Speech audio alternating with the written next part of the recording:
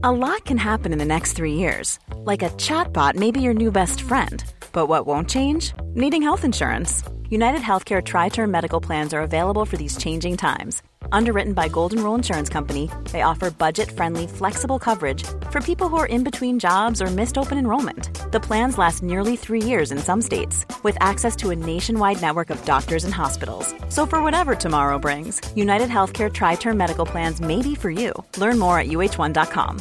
Mother's Day is around the corner. Find the perfect gift for the mom in your life with a stunning piece of jewelry from Blue Nile. From timeless pearls to dazzling gemstones, Blue Nile has something she'll adore. Need it fast? Most items can ship overnight. Plus, enjoy guaranteed free shipping and returns. Don't miss our special Mother's Day deals. Save big on the season's most beautiful trends. For a limited time, get up to 50% off by going to BlueNile.com.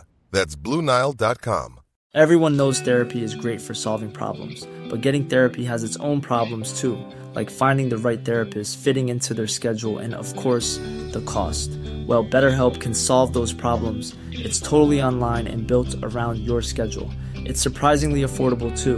Connect with a credentialed therapist by phone, video, or online chat, all from the comfort of your home. Visit BetterHelp.com to learn more and save 10% on your first month. That's BetterHelp, H-E-L-P. Live commentaries and podcasts. This is Rebel Yell from the WFC Supporters Association.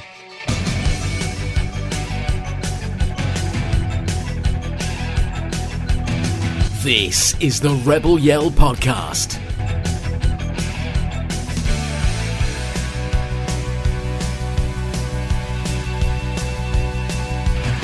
It's been a long 2 months for us anyway, but we're back for episode 6 of the Rebel Yell podcast. Woo, woo, woo. Spencer, Peter, we're back. It feels like forever. I mean, we've seen enough of each other over the past couple of months, but we just haven't had time to sit down and chew the fat over what has been, for all the Worthing teams, a very successful couple of months, I'd say, and quite one we can look back on. Gents, how have you been doing? I mean, I'll say that to you, but the listeners, if they haven't seen you, how are you doing? Spencer? Yeah, all good, thanks. All good, you know. It's nice to see you back at the ground again, because obviously the last sort of podcast we had before Christmas, you were sort of so full of COVID hangovers and everything like that. You kind of hadn't really seen much of Worthing over the past month, so it's kind of like I remember you sort of said to us, is there any point in me being on the podcast? I've been to like one game, I think it was. Love the way you throw hangovers in with COVID, as if like. Well, you're still hungover from COVID, aren't you? You're still somebody. Equal measure. I think it would sound better calling it a COVID hangover rather than COVID symptoms. A COVID hangover sounds quite good. Marketing should go to the marketing. Copyright 2022. But you're glad to be back and seeing some quite exciting and yet at times frustrating football. Yeah, it's all good. It's good to see us beat the Bognor, weren't it? Oh, twice. Twice, yeah. Yeah, all good. And Mr. Consistent Peter Vale, he hasn't missed a match. His back hasn't played him up this last couple of months. He's been dining on some nice women's and men's football down at Woodside Road, home and away. Been a busy bee match-wise, but obviously we didn't do the podcast last month because everyone was busy with commitments. And it's been a nightmare trying to nail us all down together, hasn't it? Really? Yeah, over a Christmas period is just a nightmare, and also trying to nail down the team basically to get the interviews done. So it's been so busy, hasn't it? Like it's been a lot of like Saturday, Tuesday, Tuesday. Back-to-back games, hasn't it? Yeah, but. Starting off, I think we can say it's the men's team. We're still top of the league as we speak. I mean, we have dropped some points, frustratingly at times. We'll go into that a little bit later. The women's team, they're pushing up at the top end of the table in the women's league. Some strong signings. It's been fantastic. Just the whole aura of the club and everything that's going on around there. It's just everything seems so positive. Even the youth team, beating Bognor, the local rivals and massive score. 11-1 was it?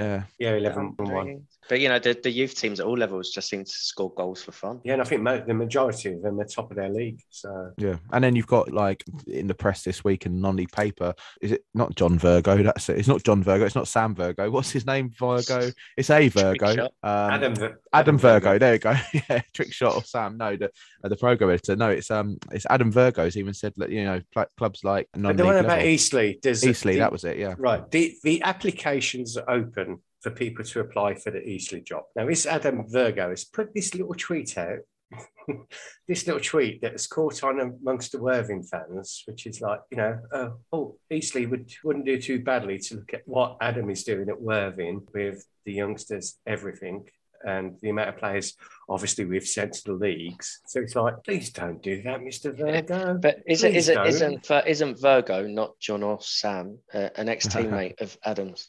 Is he? Possibly, yeah, I think played with him at Brighton, didn't he? So I think he might be thinking he's doing them a favour by linking his name. Yeah, but it's not he can do one. Heart, right? He can do one. Yeah.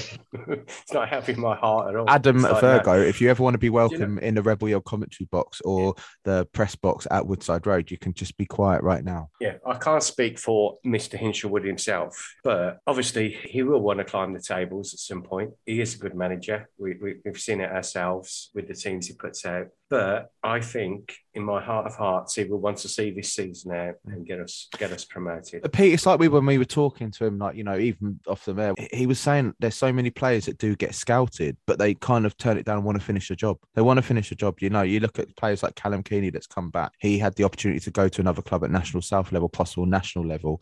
But he said to Dorking Wanderers, he said to Mark there, he said, look, I want to go to Worthing. Anyway, if I'm going out on loan, I want to go to Worthing. We'll talk about Callum later in the podcast. He's been an excellent re-addition to the squad. But I think it would be like Hinch, as you say, we can't talk to him, and we're not talking out of turn here. So apologies, Adam, if this is like not what what's the right thing. But I personally think he wants to see the title. At the same time, James, this is us as fans just talking amongst ourselves. So, of course, yeah. We're allowed an opinion about it, and my opinion is, I think, and I pray that Adam wants to see the job out and get us promoted. Yeah, he's put a lot of work in to get us to where we are now. Exactly. Yeah. Well, Spencer and I sat down with him at Woodside Road, so let's see what his thoughts are on the past couple of months. It's been a long time in not speaking to him. Let's speak to Adam. This is the Rebel Yell podcast. 2 months, so a little bit more to talk about as usual. We're not going through every game, but overall, your thoughts on the past couple of months and where we're sitting now at the end of January in a quite not comfortable, but quite nice position at the solid with sort of 4 points clear as we speak. No, yeah, I always look at it that we should be, in my opinion, we should have two more points definitely. Yeah. And rightly or wrongly. That's how I look at it. It's a very good sort of points though. I think the lads have performed very well. We've had a slight tweak in formation, so we're able to mix up formations on the back of getting beat at Carl Shorten. I didn't think we had enough ball, so we had to look at how we played. And I think the lads have responded quite well, and it gives us another chink in our armour to be able to switch formations. So that's a real bonus at this stage of the season. So we'll talk about the nice 2 victories we've had down the road over them lot in a little bit. But you've added to the squad over the past couple of months. We've had 3 signings, if I can work out. In Callum Keeley, I think it was right at the end of November, so I think it might have been just possibly when we signed. I think it was the day after we released the last podcast. So he's obviously new. It's been his loan period's almost over, as you said. We've also got Luke Robinson, and we've got James Beresford. 3 brilliant signings. They've been playing so well. You must be happy for them how they fitted into the squad. No, yeah, that's part of the reason of bringing them in. I knew of their quality, of course, and I think with James it gives us that option to play a different formation, and he's such a clever footballer. He can roll into sort of positions as well, which I like from the fullback, similar to what Finn Stevens done when he was here.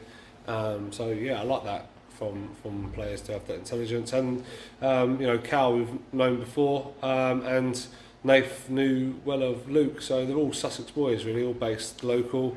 I think Cal and James Beresford are in Lancing, and Luke's slightly further afield in Seaford, but Sussex boys I think is important, and all 3 of them are hungry and want to push up and play as high as they can. Obviously Cal's dropping back a little bit, but knows of us and knows. But it's also a testament to you, because he said to us, he was told Dorking wanted him out on loan.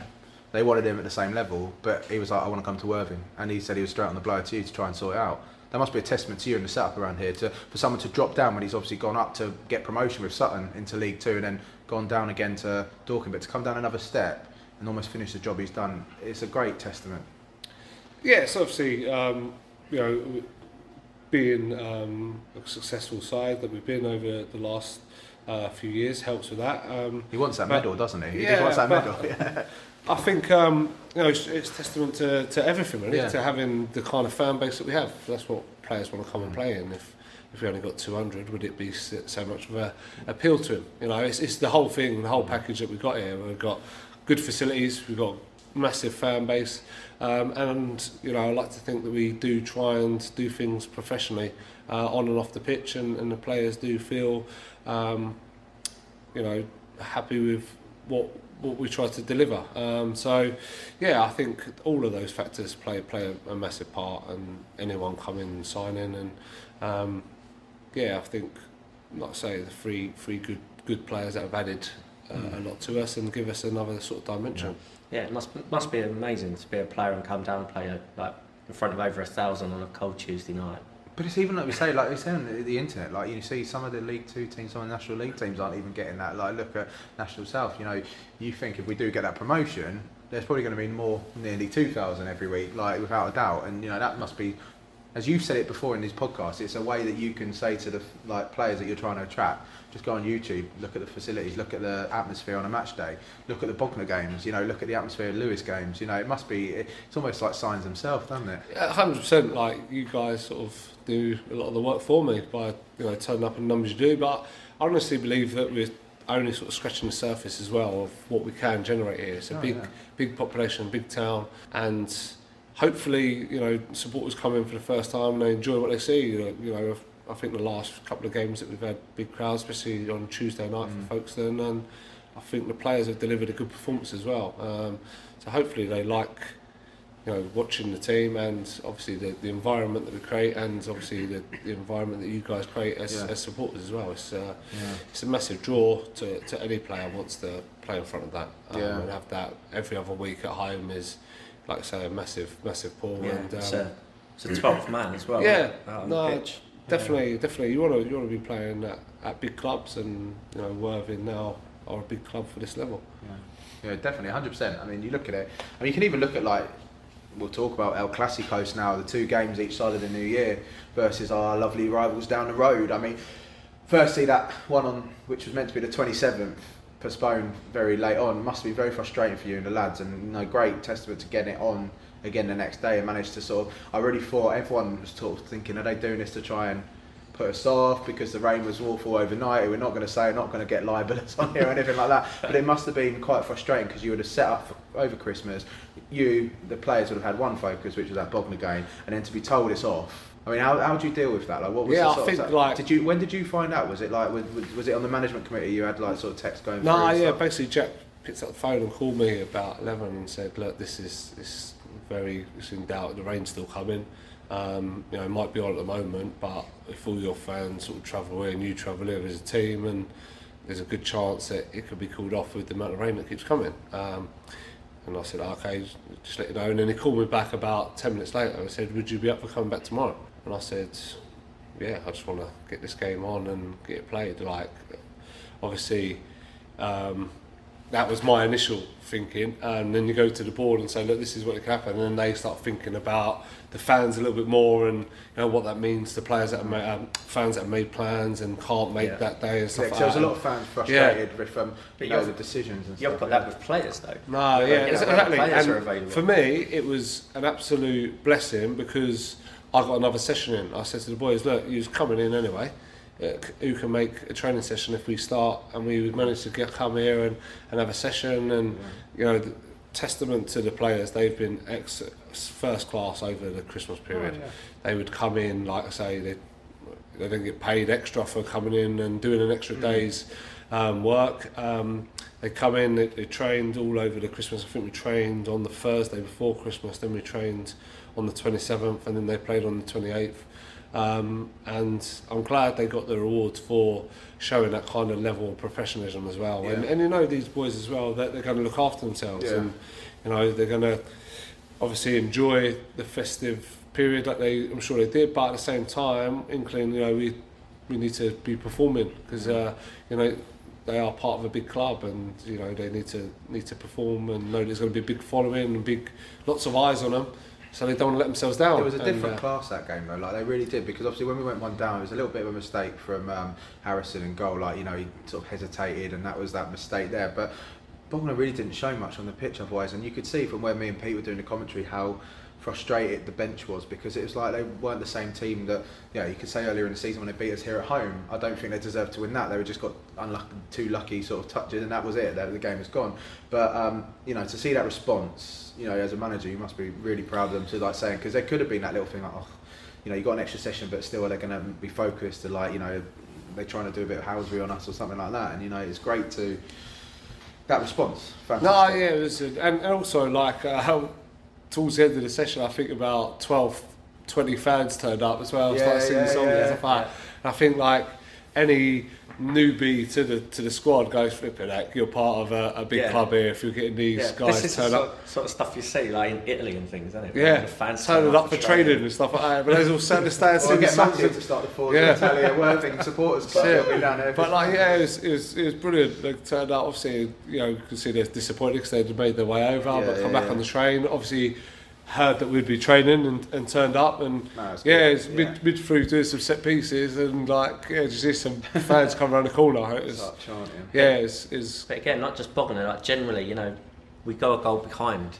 We seem to not let it affect us at all. It's like, you know, heads up, keep going, get on with it. No, yeah, we want to sort of be competitive in, you know, every minute of every game. You know, you can't let up, and the good thing is that they are such a really professional group. They do want to work hard. They don't, you know, any time we get together training, and every minute of every game they will give their all for you. And I think, you know, that's, you know, full praise to the players. They've got a great group here, great mentality. It's a great mindset they've all got. They all want to do well, and that sort of spirit does go a long way, doesn't it? Yeah, no, it does, and you can see, like, you know, just even watching training while we're waiting to speak to you, you can see like just the camaraderie within the squad. You know, they really are a family, aren't they? And you're saying you've got these people that have come, and you've got some that have gone. But I genuinely think that, you know, you can't get a better bunch of players, which is why that end goal is like, it must be so, as you say, like if it doesn't happen for one reason or another, you know, hopefully you plan for the next season, but looking hopefully likely that family stay together and build on that, and you know, you rise up the football pyramid like we all like to see. Yeah, obviously there's a long way to go, and we'll just be fully focused on Saturday, because we know that. Yeah, because we said to Callum, obviously we know what everyone's winning around us, which is why it's so important to be winning. Like, just if you keep winning, the title's ours. But are you just focused on the next game? Do you not focus on the rest of the league? Are you just thinking about the next game? We've always done that. I've always done that. When I come in and, you know, we needed to get points to stay up, it was the same focus then. You know, all we can concentrate on is taking care of business on the Saturday, and that's the way that we've always worked, and you know, this is what's stood us in good stead so far. So we're definitely not going to change that and get too carried away. All the plans and everything are for the club to be upper division. That's where we want to get to. But you know, like I say, it's not guaranteed to happen next season. So, but we want to plan for it when it does happen, because you know, I've got 2 and a bit years left, and in that time I want to hopefully be managing this club in the National South, and that's the goal. So we want to start planning for that when that happens. And like I say, we just got to take one game at a time. Crimson Casuals will be a real tough test. Well, they were tough at the beginning of the season, weren't they? It was tough. We found it hard to break them down. Did they beat us in the league, or was that a draw in the league? I think beating 1-0. It was quite a scrappy game. Yeah, scrappy game. The FA Cup was the frustrating one, wasn't it? I think we should have took care of business. Both times we played them at home, I think like we had chances first half to put the game beyond them, and we didn't take them. And then obviously we drew in the cup and won 1-0, but found it tough to break them down second half. And at their place, I think like we just didn't turn up. No personnel, made a few changes, and maybe it wasn't the right time to do it. But so we know all our focus just goes on to Saturday's game, and know it's going to be a tough test, and that's how you've got to look at it. It's, you know, we can't look beyond that. That's all we can take control of, is that next game.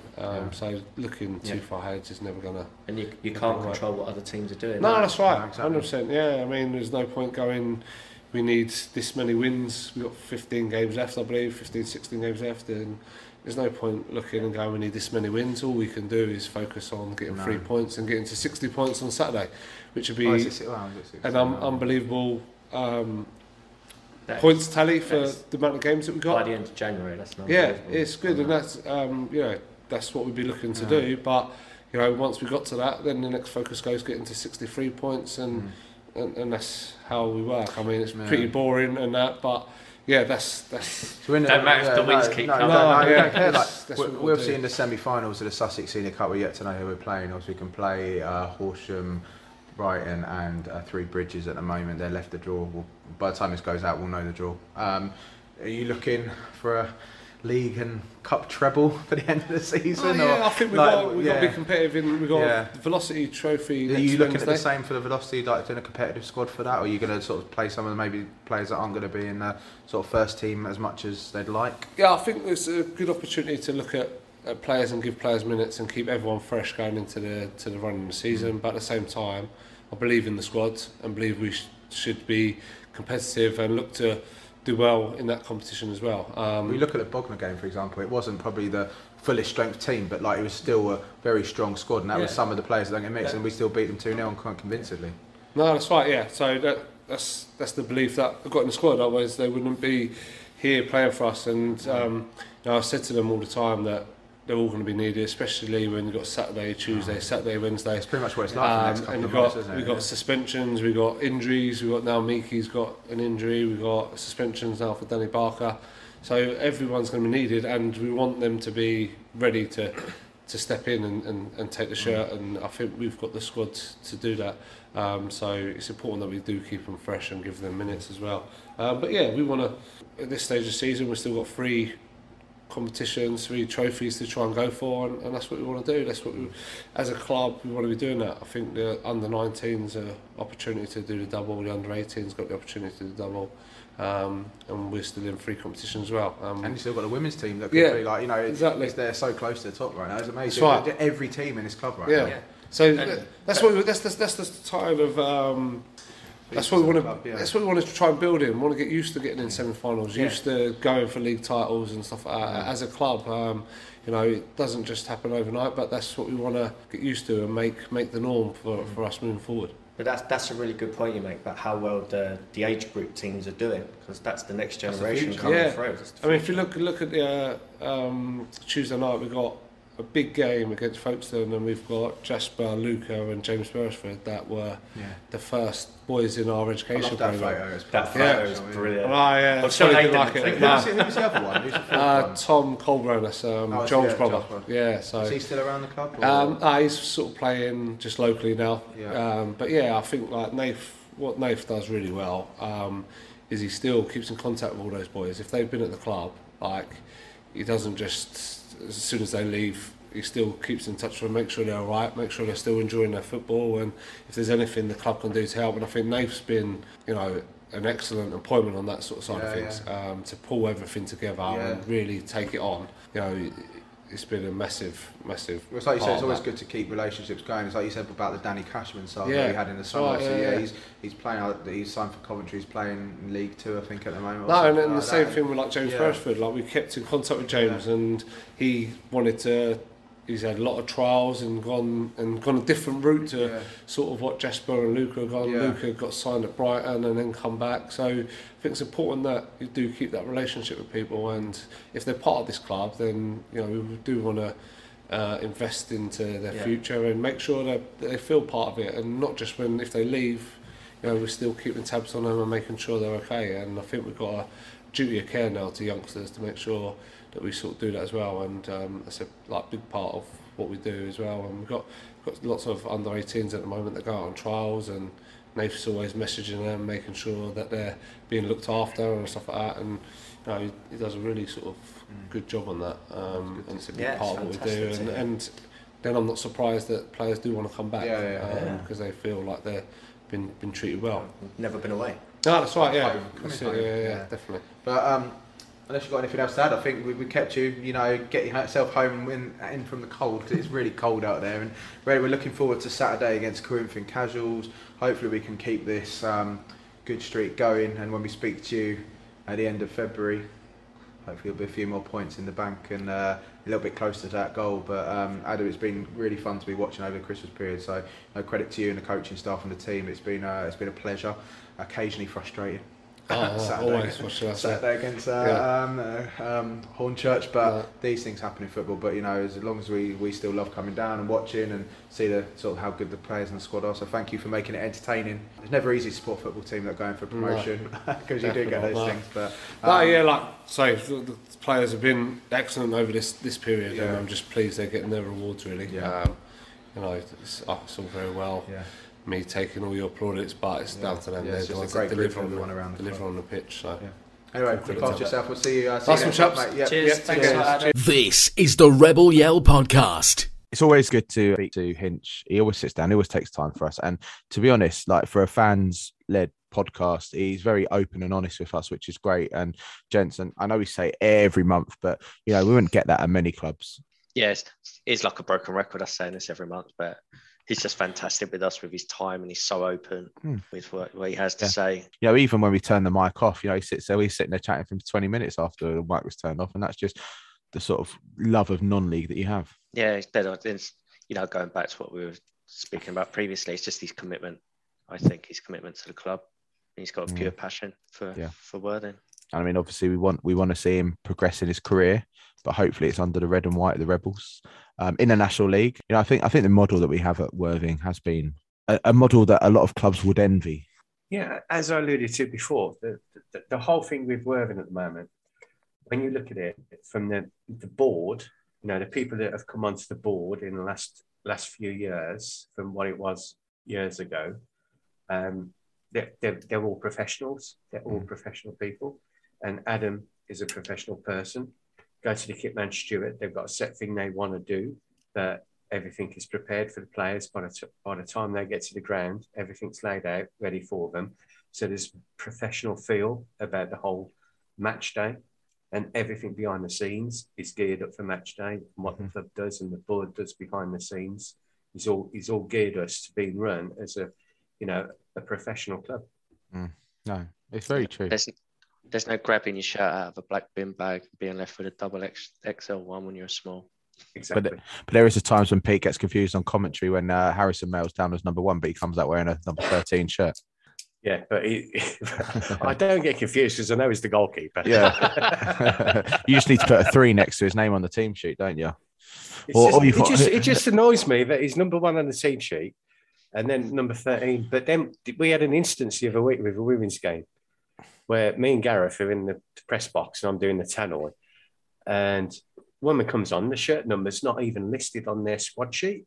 And it's like, I ain't got a clue who that is. And I'm getting Gareth, who's that who's come on to announce us? He's going, I don't know, Pete. Like, don't set Gareth off.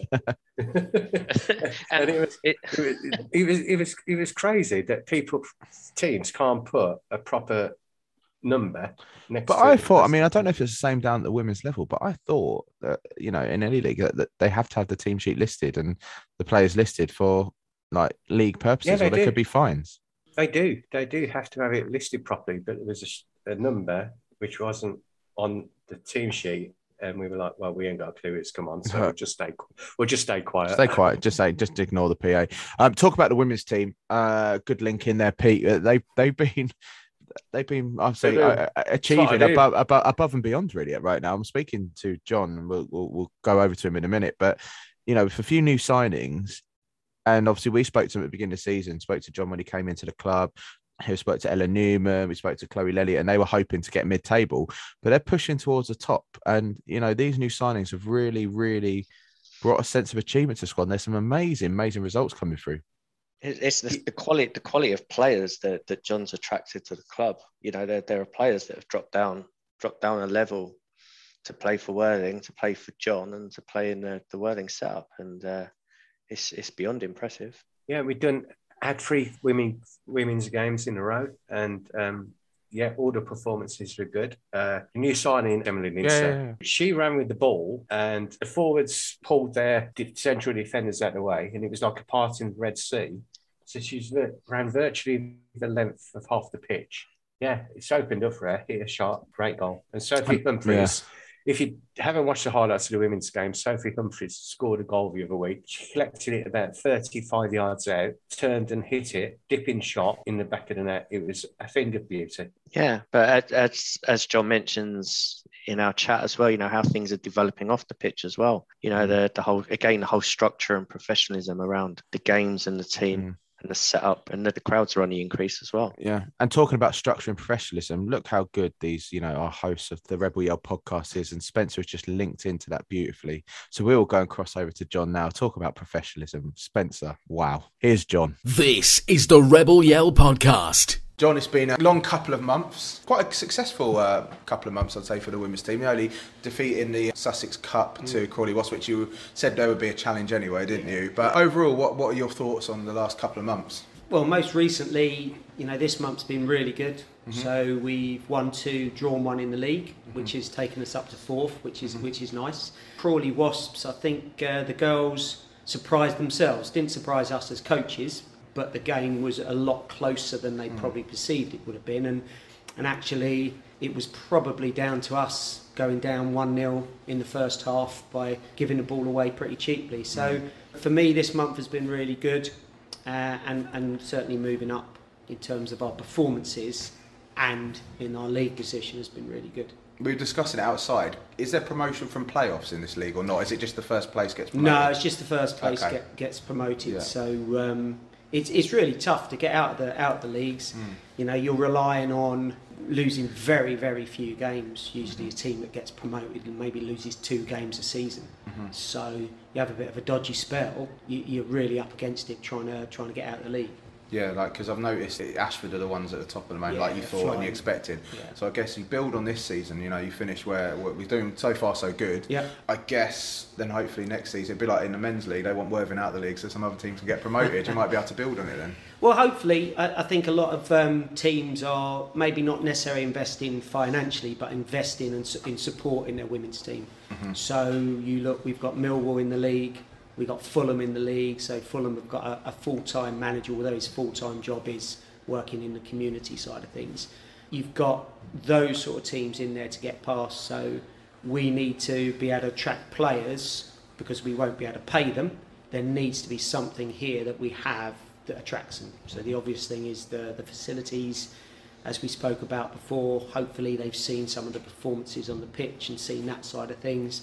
The new media team coming in and doing a bit of work, and you know, the match day experience, all of those things allied to what we can do in terms of training and how we can develop players, that needs to be our attraction. So this season in a way is kind of like a benchmark, I guess, for the end of the season, to be going out and saying, right, this is what we've done as a club, this is where we're going, this is what we've, you know, how we've developed. Definitely. Off the pitch and on the pitch. Definitely, and that was really what it needed to be about, was to show a progression, and I think we've done that, and we've done that really well as a club and as staff, etc. We've shown that progression. Hopefully the players can feel that and see that, and obviously they're, you know, it's always a small community, the football community, especially the women's football community. So hopefully they're seeing what we're doing, and we'll have more people coming this way next season. This January has been a busy month at home. I feel like we've had quite a few home games in a row. Yeah, we have. Am I right in thinking February, all away games, isn't it? Yeah. Like nothing at home. Yeah, so we've got 3 away games in a row, and we've got the teams that we've spoken about. We've got Ashford in the League Cup, first round of the League Cup. We've got Millwall and Fulham. So all the ones that are pushing and developing and challenging. So yeah, it's going to be a tough few weeks. Yeah, it does seem that it's going to be difficult. Out of those 3, which do you feel is going to be the biggest challenge? Well, I suppose you get a free hit in the cup games. You know, we've got the cup game first. I want to play them again because they really gave us a hammer in the last time we played. So it doesn't necessarily always work out that the next time the game is a lot closer, but I'd like to see how we progressed. In terms of Millwall and Fulham, they were really close games, really tough games. So I'm guessing they would have improved as well. So hopefully those games, for me, the league is far more important because of the fact that we want to keep that ascendancy going. COVID has been rife over sort of the last 6 weeks, really. Has that affected the players that you've had available for matches in January? It affected. We didn't have Amy Critchfield, who unfortunately came down with COVID before the semi-final. So, as an 18-year-old, her first move into a first team, she was probably absolutely gutted that she couldn't even be in a member of that squad. She was a little bit ill with it. Kelly Newton, our assistant manager, couldn't make it on the weekend because just before she was about to leave, her test was positive. So she wasn't able to do that. So that was a bit of a challenge. And there's been a couple of others that have it. I suppose one way we've been lucky, but that doesn't mean the next time we talk we've been having no subs and Kelly's played 90 minutes maybe. So yeah, it doesn't help when you've got that on the back of your mind. I've lost track of it. I think it's been 2 months, but I think it has been since the last time we talked. Some new signings for the women's team. How did they come about? Just give us a bit of background, because obviously, as you say, they're not paid. I think they were quite local. Bex is from. Yeah, I can't remember if we spoke about Bex Bell and Molly Thorns. Both come from Chichester, so they live that way. So we've signed. Bex has played. She scored actually an excellent goal on the weekend. Molly's getting her fitness back. She didn't really play last season at all, so she's developing that side of things. And we've just introduced Emily Linzer and Katie Cooper. Katie played, hurt her back, couldn't play last week. Emily did her first start on the weekend, so that was really, really encouraging. We could get them into the squad. Are you looking now at next season, starting to build on that to develop the team to maybe challenge for the promotion spaces next year? Is this what sort of you plan out at this time of year? I want us to just carry on. Let's do as best as you can. Getting as high as we can in the league. Yeah. That'll look after itself in terms of that. It'll be a massive morale boost for the girls, and obviously if you're trying to recruit in the summer, look what we did this year. Yeah. We're getting better. We're progressing, and I want us to keep that going. I think trying to mix it up too much, you might get a few inconsistent performances, and we had that at the beginning of the season. We want to get consistency, so we need to recognise that we haven't got a reserve team, so players have to play, so I have to change it around a little bit, but I'm not just playing players to see how they are next season. I'm trying to win every game. So any more signings before the end of the year, do you think, or is that going to be it? We've had a couple of other people training with us, so maybe add to the strength. Yeah. No, it's been. I haven't been able to get down for a while. Encouraging on the field and off the field with the direction everything's going. It's really encouraging. Just look where they are in the league. It's amazing. The women's team's done really good for the club, and you look at the men's team. What we're doing in the sort of Isthmian is going to help the women's team, because new facilities may appear and stuff like that, which is obviously going to help you. Yeah. But to have another club and another team that's doing so well, be proud. It's like I'm proud to say. And Gina, I know when you come down, when you've been able to watch the bits of the games, you've been quite impressed by what you've seen. Yeah, I think the standard is so much better than many people expect it to be. Good. You come here, you do watch really good football. I know there's some talk about as the evenings get lighter, getting the young mascots along again and getting the kids involved. Yeah. Do you find that the team enjoy having the youngsters around? Definitely, it feels a better atmosphere. You've got the mascots, you've got their parents, you've got their friends, you've got their other siblings, and it generates a greater atmosphere. And I think the players sort of thrive off that a bit. You've got a bit of noise, you've got a few people interested in what they're doing. I think certainly that helps. They certainly make their voices heard. They do. The young girls, don't they? They certainly do. On the highlight, it's when they say you can hear them shouting. They must sit around the cameraman. It's quite impressive the amount of noise that small people can make. Yeah. And it's really heartwarming to see, actually, sort of like that next generation getting involved and getting interested. Yeah, so some of the teams have obviously are local. Some of the mascots are local, so there's an interest there as well, because there are some players who play for us who are local. So it's you might even see them walking, doing their post round or something like that. You might see Gemma doing it. Yeah, there you go. No, it's good to see. Well, I guess that's all that. Long may it continue. We look forward to speaking. We'll try not to leave it too much this time. Yeah. Blame Christmas and COVID and all that. We'll do that, but we'll speak to you at the end of February to see what the games are. John, thanks for your time. Thanks for your time. Thanks, John. Cheers. Thank you. This is the Rebel Yell podcast. Yeah, so let's link out that. It's going so well, guys, isn't it? John there, Spencer with the links, Pete with the links. Gotta be out of a job soon, guys. I thought I was the smooth operator when it came to links and everything like that, but you guys are just growing and blossoming like a beautiful flower in the garden right now of the podcasting specialties, aren't we?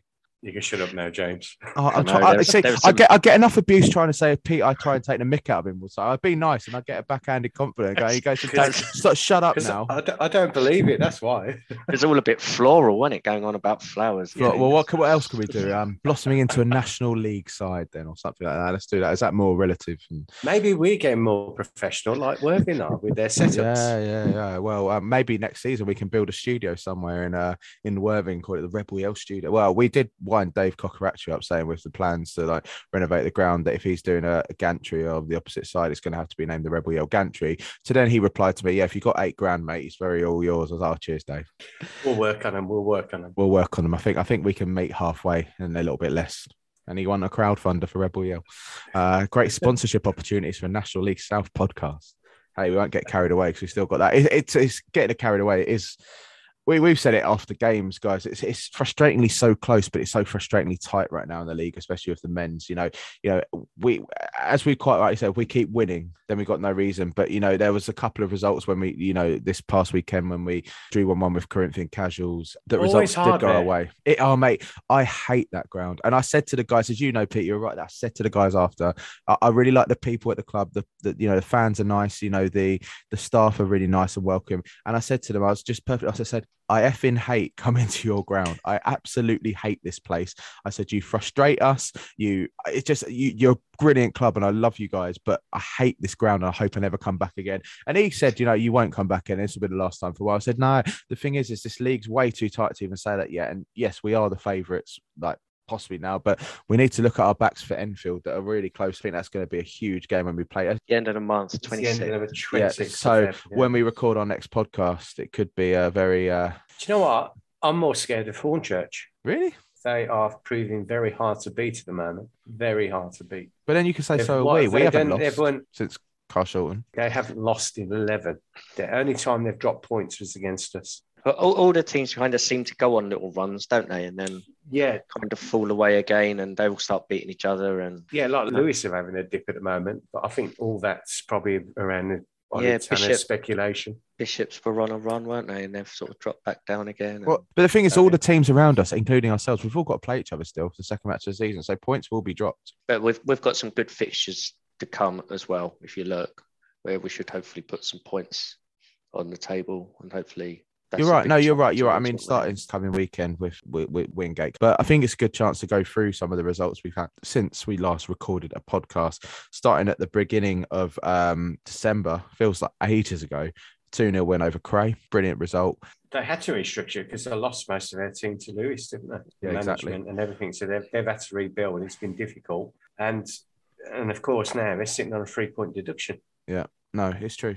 And have you found out what that was about? What the 3 points was? I haven't got to the bottom of it. It's got to be fielding an eligible player or something like that.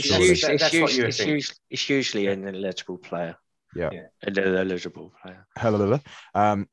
Going on to that, we had a horrible cold midweek game up Haringey Borough. Frustrating coach journey, I heard. It was just such a cold night and we just didn't seem to get out of the box there. And I still remember that was that was a famous stick that on your effing commentary when which we found out was your chairman because I celebrated a little bit too much. Yeah, because you were so celebrating our goals and when they scored, you went mental. We didn't realise who he was, and then it's like not until the stadium announcer said, that was the chairman doing that. It's like, but. He put you in your box. He did, literally. But I literally hate those Tuesday night games. We've had a few over December where the Margate, on the weeknight, which we lost 4-2, and it's just horrible with that. Come on, Margate! Come on, Margate! I was listening to it from abroad. Yeah, yeah, people are still talking about it now on the. It just makes me laugh. Gary, Mr. He was getting so angry at that bloke, wasn't he? And Gary's Mr. Calm and Collective, but I think he literally is saying on the commentary, I want to go and wring his neck. Didn't we all? But we lost that game. That was... And it made it even harder to listen to. Yeah, maybe it's tough. But then we all saved it for the following week, post-Christmas. A day later than expected. Some housery from Bognor, possibly. It was an awful thing because some people didn't manage to get to the game because of Christmas schedules and work. I was lucky because I actually did manage to get to the game. But a game that I thought was going to go very wrong when Bognor went 1-0 up. But to come back, hold a composure, 3-1. Yeah, I never panicked at 1-0 because but you're calm and collective. This is me we're talking about. Yeah, that's true. But the second half, we just absolutely dominated that game. Yeah. No way on earth. It was just how many can we score? Yeah, sometimes it seems like we need to concede to get going. We do that too much though. It's like, oh God, we've gone one down again. But that game, I mean, it was one of those things. I thought I caught a COVID after, but I'd done the testing. But I think it was just my shouting and my impressions of Jack Pearce. Really did take a toll on my throat. Please don't do it again. I'll save it for RebelYell.live for next time. It just great. I just loved it. It went, because Bognor went on and on and on about how we've never beaten them at that place. But, we'll go on to that in a couple of weeks later. Did it again. But, we managed to get revenge with a lovely dry your eyes, mate. And their Twitter account then seemingly disappeared not long after that. So, yeah, you enjoyed that, didn't you, James? I did enjoy that, yeah. I think I enjoyed that a little bit too much. And even talking to some of the fans in the bar after, and they were laughing, saying, yeah, we gave it to you, but fair play, But then another Sussex derby on New Year's Day, a penalty hat-trick, which, looking at the highlights, was just crazy from the referee. Some of them shouldn't have been penalties, but we don't care. We got 3 points. Horsham struggling this year. A derby is a derby, as we said. Yeah, it's all 3 points in the bag, isn't it? That's all we care about. It was a definite. At least two were definite penalties. The first one, I'm not quite so sure about. Yeah, I think there was a foot there, and Jasper took it. Yeah, I thought they were, like you say, two out of the three were definitely nailed on penalties. Yeah. Obviously, they weren't happy about it, but they're never going to be, are you? Never. That's life, isn't it? Did you know who the last person to score a hat trick of penalties was? What, for Worthing or just in general? No, just in general football. No, it was Ronaldinho for Brazil in 2004. Ollie Pearce up there for Ronaldinho. Yeah, you go. Says it. Yeah, but be careful because we don't want to fall into that Mick Sullivan mode where we're saying Brighton should be snapping Ollie Pearce up. No, Ollie Pearce is rubbish. He's the worst player in the world. No one wants to buy him ever. 30 goals. He's awful. But, he's awful. Horrible player. He's useless. But then we went next couple of days later, and I don't know if it was a New Year lull or just the amount of games. I sound like I'm Jurgen Klopp here complaining. But, we lost 2-1 to Carshalton, which another very frustrating game up in South London. One of those games that just we're going to win some, we're going to lose some. But, Pete, Spence, you both were there. Just it didn't turn up that day. The performance was poor. It was just everything about that game was just frustrating. We didn't really seem to turn up. They had a centre half who just cleared and got behind absolutely everything. The goalie was time wasting from the 10th minute. It was just one of those games. Yeah. Yeah, nothing clicked. Every time we tried to do something, it just didn't seem to work. And I think Adam said in his interview afterwards, he just didn't think we were switched on enough or aggressive enough in the tackle. No, it was just we were hoping for a bounce back the following week against Leatherhead, who had just had a change of manager, had a load of new players, clearly hadn't had time to get together yet, and a 4-0 convincing win, which could have been a hell of a lot more. Yeah, convincing. That's 2 4-0 wins over them this season, so the record speaks for itself, really. Maybe they've got to a point where they maybe are too much for this league. Yeah, I think they're a level too high for the level of club that they are. And then we did the double in a matter of weeks away at Bognor in the Sussex Senior Cup. I wasn't there. I know Spence, you wasn't there. Pete, you were there. Great performance. Yeah, it was made the chances, kept the ball. Wasn't 2-0. The game probably flatters them a little bit. Yeah, no, it's one of those fantastic result. Another one against Bognor. I think it really did shut them up this time. Wasn't as big a crowd as we might have expected. Some trouble after the game, which was really uncalled for by the Bognor fans, which kind of frustrated us as fans because for a fact if it had been at Woodside Road, they would have been all over it like a seagull on chips. Well, to ambush Worthing fans was disgusting, and some of the. Yeah, but we haven't heard anything. Younger fans as well. Of course, you'd never hear anything, would you, mate? If it was us, you'd hear everything. But like you just said, if it happened at our place, you wouldn't hear the rest of it. No, exactly. But let's move on because they're nothing to us anymore. Following week is when we had, I'd say, crunch time, starting to get down to the important fixtures. But you're playing Hornchurch, who, as Pete said earlier on, are one of the teams that he wants to look out for. A really niggly match, quite frustrating match at times.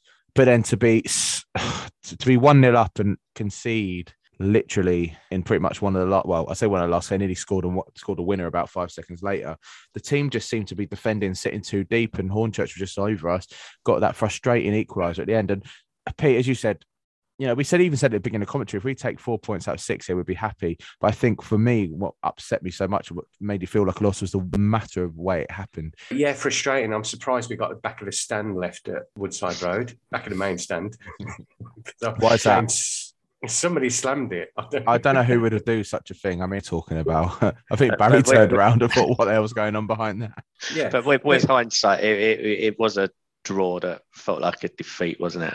Like beforehand, a draw, we were taking that, I think, as a good result. I genuinely thought that we'd have more trouble with the Folkestone game coming up. I said it right, Pete, didn't I? Did I say it right? Folkestone. Yeah. Oh, wow. Folkestone. I'm learning. You got it. Dominated them. Folkestone, I thought, was going to be the absolute real tough game that we have. And yeah, we played some really good football that night. Yeah, and probably helpful playing them on a Tuesday. So, you know, they're travelling down. Some of them have been at work and travelling down, and you know, it's probably thrown them a bit compared to, you know, considering that was a rearranged game that originally meant to go on Saturday earlier in the season. It was pretty comfortable. And to be honest, I think it was just one of those games where behaviour of certain players from their side really put a dampener on it, because that big fight at the end, the referee, and, you know, I do like slating referees, but, you know, only when it's needed. But that referee had no hand on the game. I mean, after the big fight at the end of the game, he walked around with his little black book of players and went around randomly carding people who'd written down. It's like, sorry, if you'd actually been watching, their number 9, their striker, should have been off before that fight had even happened. You know, how the guy that grabbed Callum around the neck didn't get a red card, but obviously Danny Barker, you know, he got card for his, you know, what his involvement in that, but the referee saw his involvement, but he had been attacked just before that. But it shows how we can frustrate teams. We just frustrated them. They turned up they were probably frustrated in themselves, and we frustrated them out the game, and they just lost the plot, didn't they? Basically. But then, like, seeing them at the end, like running down the tunnel almost to go into the changing room, two folks and players. It was when at the end, everyone just... Two of their players were just hanging by the entrance to the tunnel, waiting for the full-time whistle. Yeah. The split second, the first blast of the whistle went, they were off down the tunnel. Callum had his eye on them, was straight off down after them as well. Apparently, when they got to the end, when they got to the dressing room, the folks in there stopped and had a quick think of like, what is it we're doing exactly? Yeah. By the time Callum Keeley was on the scene as well, and it was like, yeah, right, this is going anywhere. But an important 3 points, you know, that's kept us right up there. 4 points out of 6, those 2 important games. Going into the bloody frustrating game at King George's Field against Corinthian Casuals, the last of the month. 1-1. We went 1-0 down. But the change, I was really glad Deshaun needed a goal to get his confidence back. And, you know, I thought he played really well when he came on at half-time. And if it wasn't for their keeper, we should have won that game. I think Cole Brown had one. I think Deshaun had a couple. Callum had a couple as well. But again, their keeper was time wasted from 10 minutes in. It was just a shame for the Italian Worthing fan. Mattia didn't get his second Worthing win, but he hasn't seen a loss yet, so I think maybe that's a good omen. Yeah, and he missed the goal. Yeah, he missed it. You and him went to get a beer, and like literally, he said to me, "Oh man, I cannot believe it! I missed the goal, and I saw." Oh well, you know, I can't say it on the air, but you know what he's like. Paul, that's what he said. But you know, but at the end of the day, we've lost 2 games in 2 months. One away at Margate on a Tuesday night. Always a difficult place to go. All right, Jeff. And then the game at Carl Shorten, and always again, always a good team, always a tough game, and they're on a good run. Yeah. So you look at it in a cold light of day. Okay, we've dropped some points. You know, Corinthians, you would have expected us to pick up all 3 points, but again, Jasper at the end of the game said he felt last 15 minutes like they were running in tree cut because of the pitch. Hornchurch stole an equaliser at the end. So, you know, we could have been 4, 5, 6 points better off than we are. It's impossible to win every game unless you're you can't expect to go out every week and win. But we keep winning, they keep winning. The games are going to run out sooner or later. What are we talking there? 15 left? Is it only that? Was it only 15 left? Crazy, isn't it?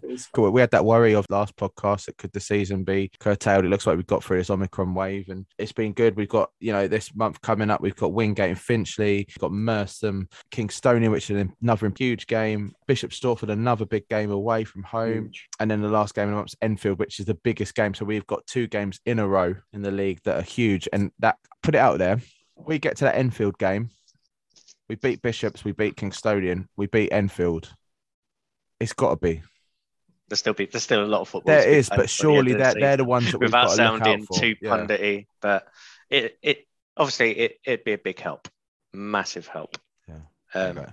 Voice of reason. There's a lot of there is still a lot of football to be played. A lot can happen. There is. Pete's car broke down, so he had to ask around. We managed to blag a journey with Stuart Evans, who's obviously a podcast regular, one of the youth coaches, and the kit man on a match day for the men's team. But Pete sat down and recorded a little match day sort of. What would you say, Pete? What would you say is sort of like a sort of diary, match day diary of what his day involves? Yeah, I was opportunistic. Yeah, I think as Stu's our kit man, you could call it a short. Hey.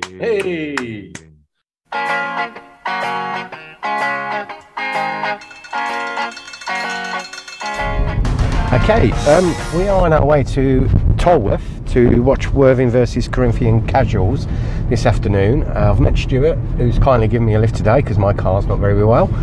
Thank you, Stu. So I've met you at the ground, 10:30. Doesn't kick off till 3. Why are we leaving so early, mate?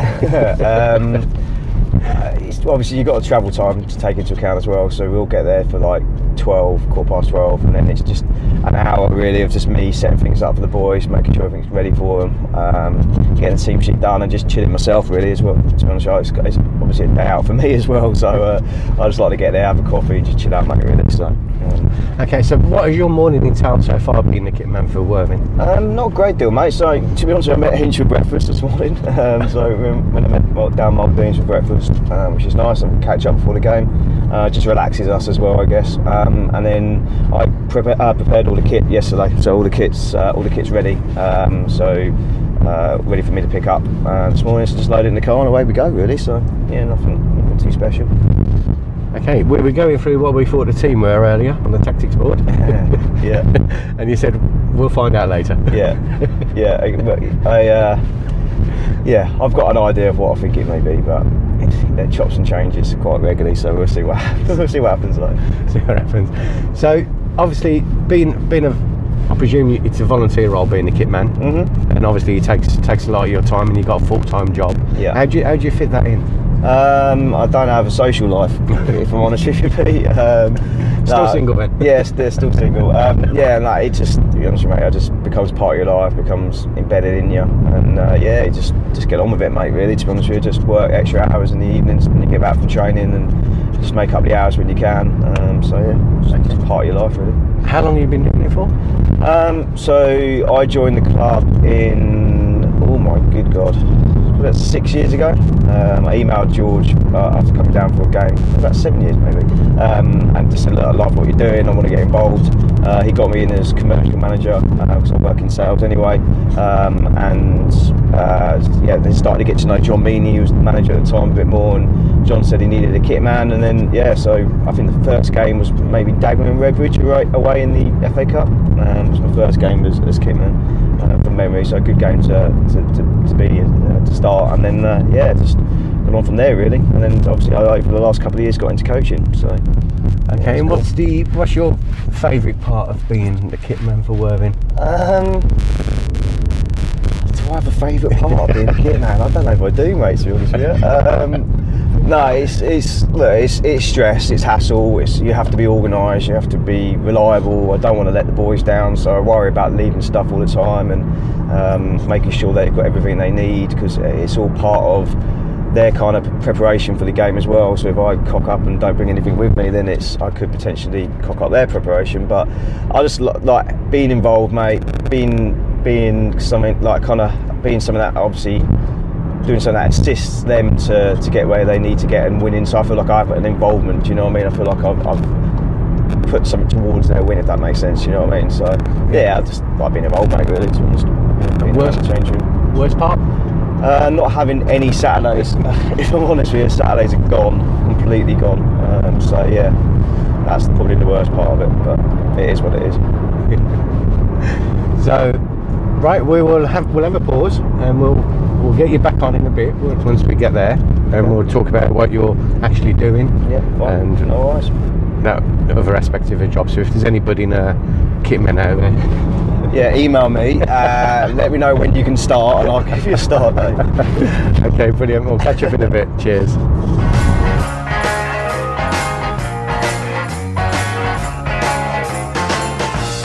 Okay, we've arrived at King George's Field for this afternoon's game between Corinthians and Worthing. We're in the kit room. Stuart has already got the shirts laid out already. Pretty much there, aren't we? You're not far off it now.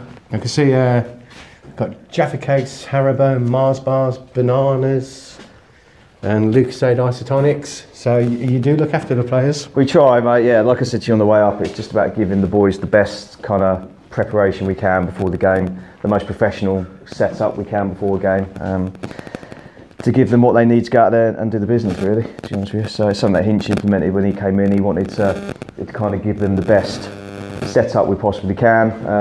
Completely agree with him as well, and something that I've brought into it as well. So yeah, it's we do our best for them.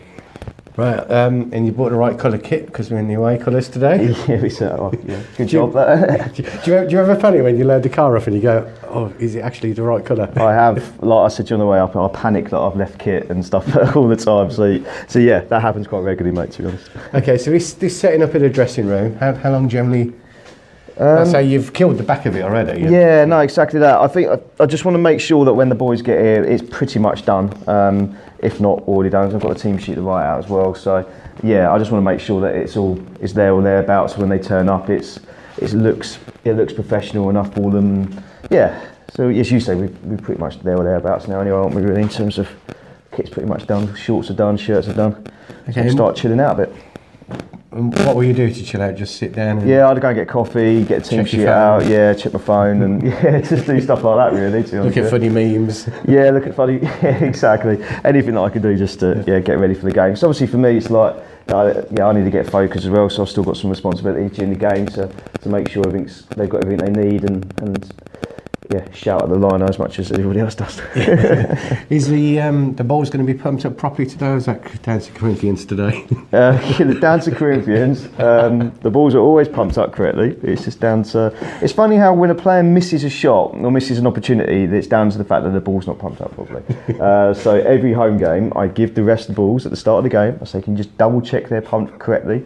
And they say, yeah, no, we will, and they never do. Or they say they do, and then they still moan at their flap. So I can only do so much. No, it has been giving us a chuckle in the commentary box this I bet it has, yeah. It hasn't for me on the sidelines. Another ball. Yeah, it's frustrating because... Does Hinch say anything to you? Nah, not really. He might... So bloody hell, Stu, one job, mate. The odd comment maybe, but nothing malicious, just more kind of, more just out of kind of... Yeah, laughing and joking about it more than anything. It's the players more than anybody else, really, to be honest with you, mate. So, little fussy blighters, they really are. Yeah. What time will the players start arriving? So, or are they expected to get here? They've got a set time. Yeah, the meet's 1:45, but the boys are really good. So the boys will get here anywhere from 1 o'clock onwards, really, to be quite honest with you. Depends how quickly they've travelled up. Some obviously live in London, so it won't take them too long today, but. Yeah, probably around about 1 o'clock I'll start expecting to see some of the players, hence why I'm doing this now, to make sure it's all done ready for them. Okay, and we've got the boom box as well? Yeah. Who chooses the music? That's Danny Barker's job. Is it? Yeah, ain't the greatest, to be quite honest with you. Well, when we've done your favourite tracks or whatever it was, I think a couple of those with Danny Barker's. Yeah, but then Danny asked me to choose some for him, and then apparently gave me songs that were like a joke song, you know what I mean? Something he doesn't usually play, so I don't know. It's just rubbish, loud music, isn't it? Really, at the end of the day, it ain't the greatest. Bless them. These youngsters. Yeah, exactly. I'm 35 now, mate. Yeah. I don't need to listen to that. Have we actually changed Danny Barker's name now to Tyson Fury? Yeah, well, he thinks he's Tyson Fury. I did remind him on Wednesday morning that the punch was one of the worst punches I think I've ever seen. So, bless you. Yeah, for those who don't know, is Danny Barker's red card on Tuesday evening. which was quite memorable, really. Wasn't the greatest, was it? Schoolboy antics going on. Yeah, at the end of the game. But there we go. Right, so that's what happens in the dressing room. So we will catch up with Stuart a bit later on.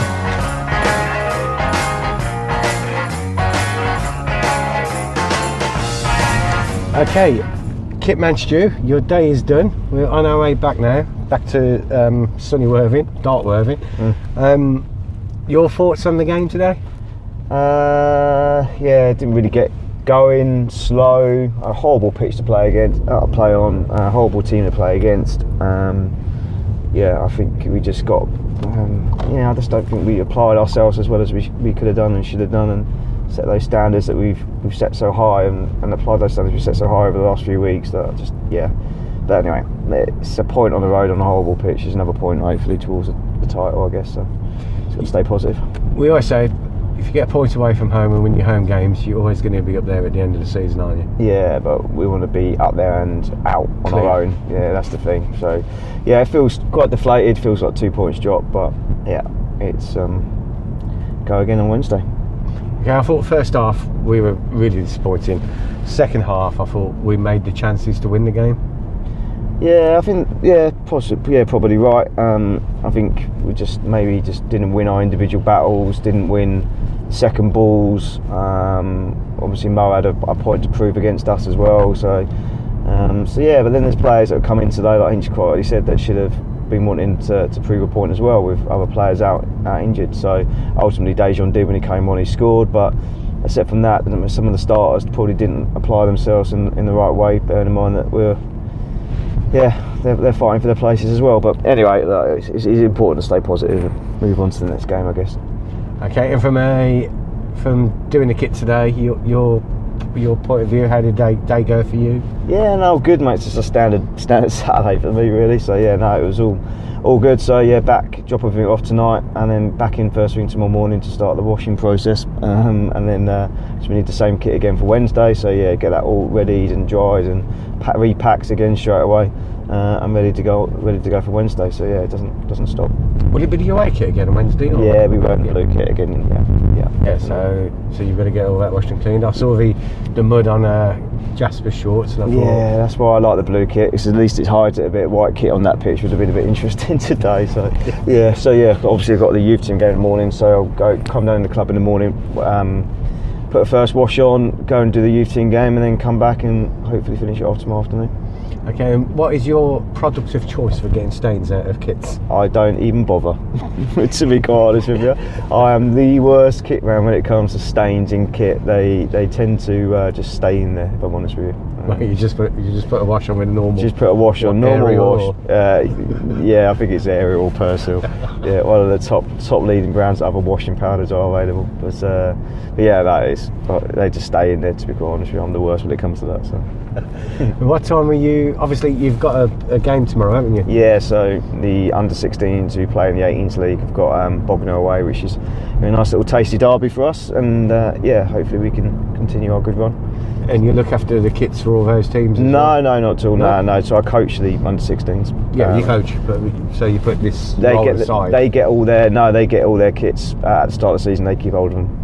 Home and away, they get their kits as part of their signing on fee, and then they keep hold of them throughout the whole of the season, basically. So. Right, so their mothers are responsible. Jesus, don't give me any more work, Pete. Jesus Christ, enough as it is. So their parents are responsible for their mothers. Their mothers are, yeah. So this mother has got enough kit to wash.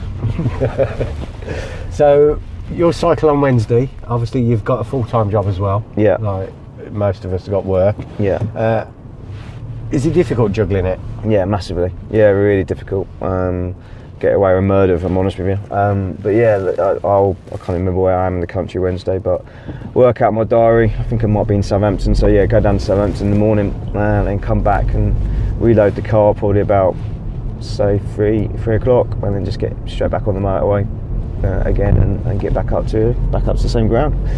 Yeah, so, which is interesting. I did ask the staff at Corinthians today whether they fancied just washing it and laying it out for us on Wednesday, but they politely declined. So I tried my best. So right, okay, that sort of wraps up the life of a kit man. Anything else to add, Stuart? No, not at all. No. Just like I said earlier, if anybody's interested in being a kit man for us next season, just apply and I'll give you a start date straight away. Okay then, right, so we're going to wrap it up. We're going to finish our journey back to Worthing, and I'll help Stuart unload the car when we're back at Worthing, because thank you very much. Forgot to help him load it before we left, as I was too busy drinking a bit, having a drink with the lads. But that's life. All right, cheers, Stu. Thanks ever so much, mate.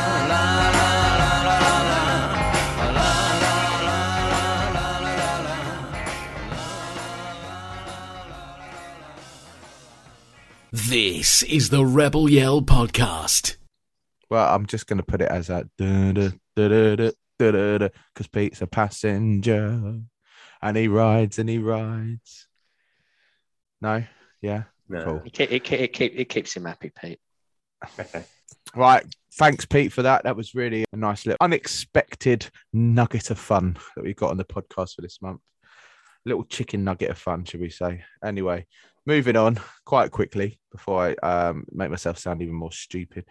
Callum Keely, as we can all agree, he came back to the club in end of November, beginning of December. I think it was just as we had recorded, maybe the day after or so we'd recorded, just after the Dorking game that we got knocked out of the FA Trophy.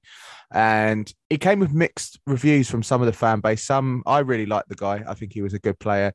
There's some fan base that thought, well, why have we signed him? But I think by now, at the end of this loan, you can say he's been an amazing, worthwhile addition to this squad. Absolutely, because obviously he's played at Sutton. We got promoted to League Two. Yeah. And then he went to Dorking, and he has improved as a player, definitely. He's developed massively as a player since. Not that he was bad before; he was good before. But no, I think he's bulked up as well. He's a lot stronger. Yeah, he's developed physically, definitely, and his gameplay, his football brain has got better, and that's the playing at a higher level, learning the game. Yeah, and his hold up play, linking players in, just holding it up. His turn and shoot as well. Yeah. Quick swivels on the ball. That equaliser at Bognor, when it came into on the edge of the 6-yard box, turned into defender, hit it, bang, goal. Did it against Folkestone as well, didn't he? Turn and shoot on Australia Day, which was nice to hear with his family listening from back down under. His mum and his nan. Who we thought his nan was his mum until we got corrected, didn't we, Pete? Because Cheryl's the one that always listens. But he's been an amazing addition to the squad. He's such a good guy. He's such a genuinely nice person. He loves being at Worthing, which is all we care about if we see someone that loves playing at Worthing. He's been a great addition to the squad. As we record this on the 3rd of February, to be released on the 4th.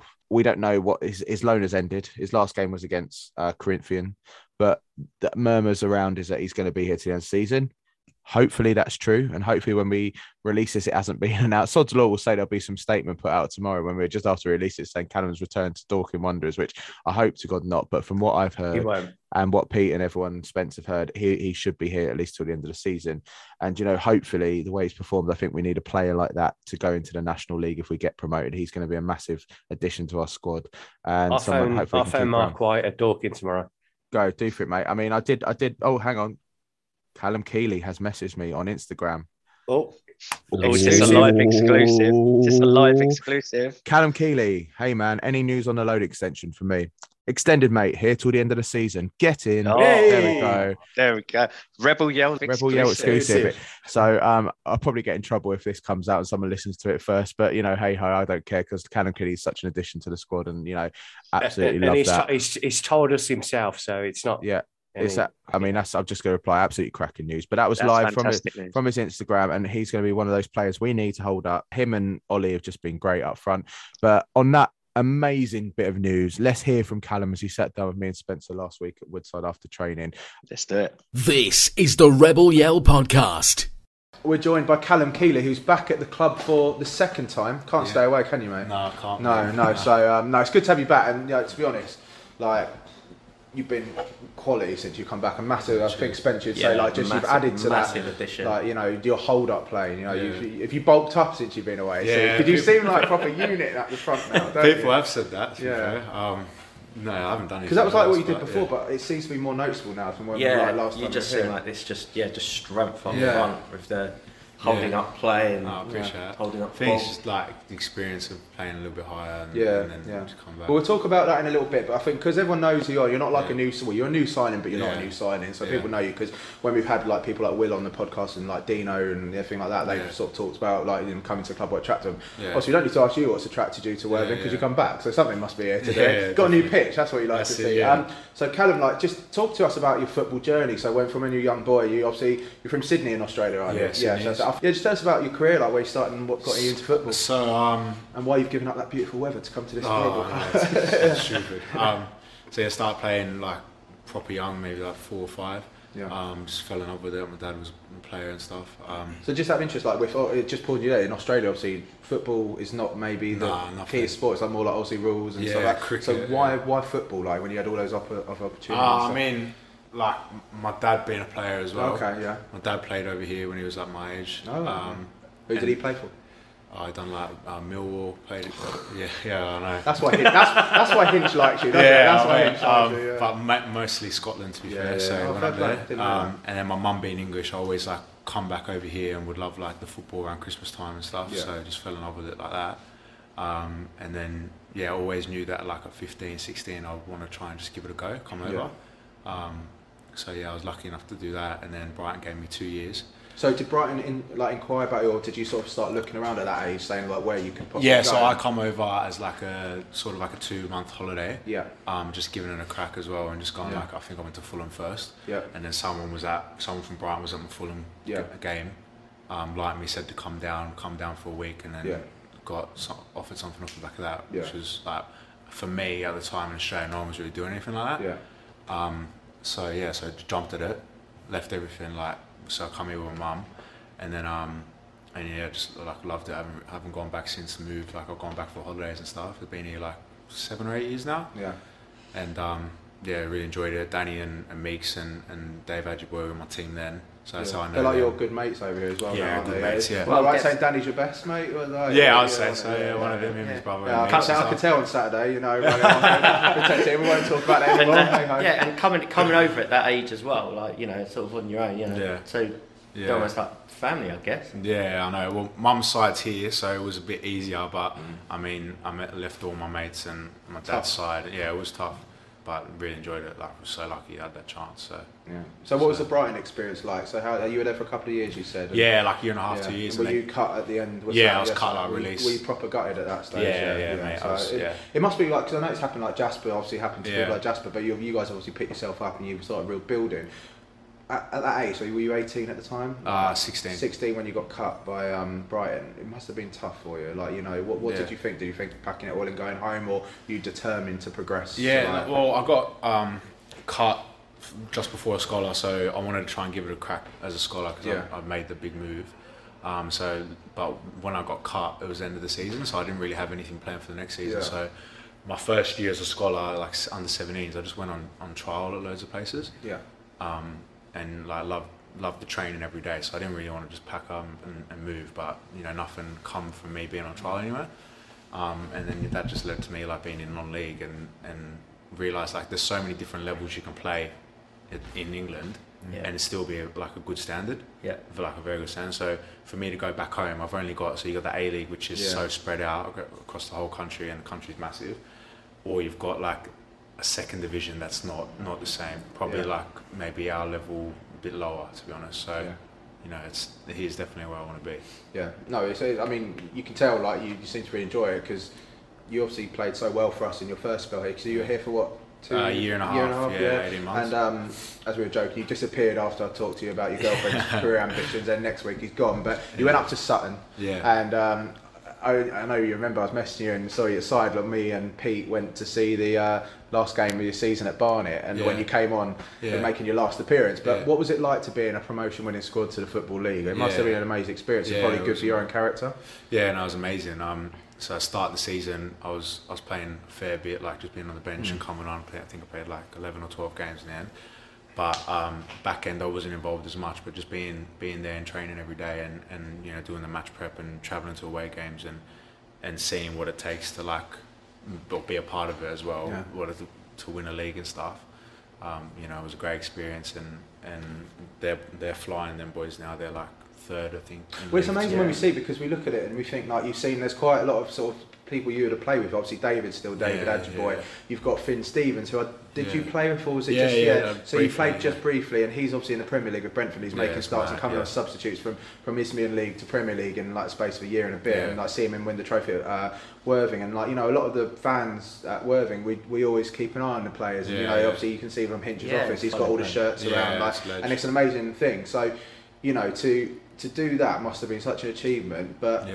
Was it a bit of sweet when? Did you know you were going to be cut at the end of the season, or was it from Sutton? Yeah, I mean, I don't think I wasn't playing or anything. I don't think that he had a conversation with me, as in like he didn't want me or anything like that. But I sort of decided to leave, and I don't think it was something for me anyway. Sort of just like I organised myself.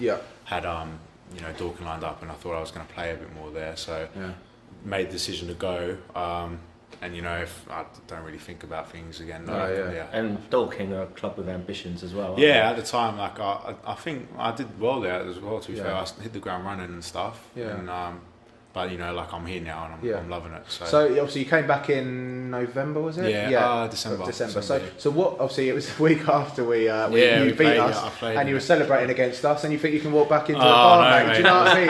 what are you doing? But obviously it's great. It's great. It was a surprise, to be honest, and we all thought it maybe happened at the game. Maybe Hinch had spoken to the manager there. And how did it all come about? Because obviously you said to me, I'm sure you don't mind me saying it, but you said if you wanted, they would maybe loan you out somewhere else, but you wanted to come back to Worthing. You said, I want to come back to Worthing, I don't want to go anywhere else. Obviously we know why you wanted to come back, finish the job you started a couple of years ago, hopefully. But what was it? How was it all arranged, and what happened? It wasn't organised before the game. I didn't know that would be my last game for Dorking. Quite ironic, really, isn't it? I think on the Monday, so we played Saturday. On the Monday, we had a phone call from someone at Dorking saying, "Would you want to go on loan?" I think we're probably not going to play as much in over Christmas time in January, and just go on and see how you do. Like, they'd rather me play, and I'd rather play as well. And then I just said, "Yeah, look, if I want to go, I want to organise it." They wanted me to go that same level, and I rang Hinch pretty much straight away. Hinch said he'd try and help, do his best to get it done, and we got it done pretty much the next day. We've got quite a good relationship with Dorking, I think, from when they were in Ireland. So I think Mark gets on with Hinch on a personal level anyway. I think Hinch is really good with staying in contact with players after they've left as well. I like a few texts here and there when we won the league and stuff. So, I mean, once we said that I wanted to go on loan, I needed to go on loan, I was definitely going to come back here. So you're back here now. Feel different to last time? I mean, obviously, pretty much the same bunch of boys. Bar maybe people like Ricky, who's moved on to higher. He's in obviously the National South at the moment. He's here with Chippenham, obviously on loan from Swindon. How's it feel this time around? I mean, I think us as a core group are a lot older.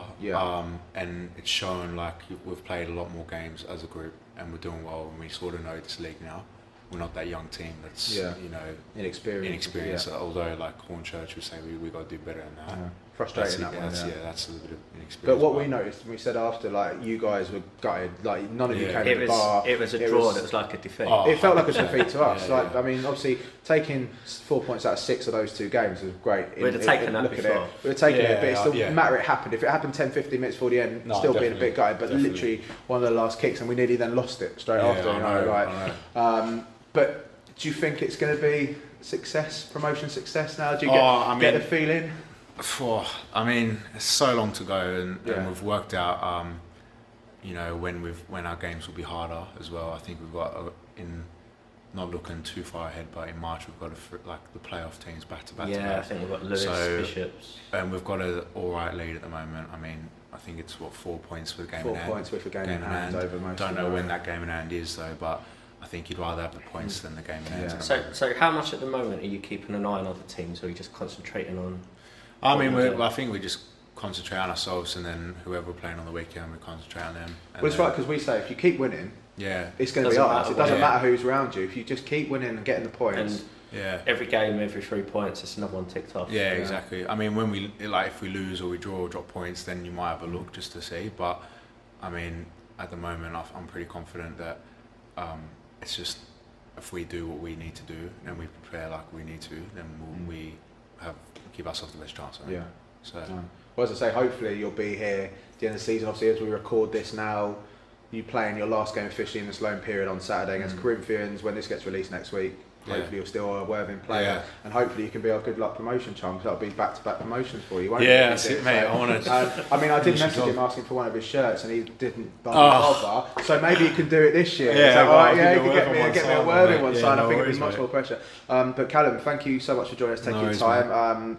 Fingers crossed we see you around, and if we do get the promotion, I think yourself is going to be a massive part of that squad that will help us hopefully steady ourselves in the national self next season if we get there. So good luck.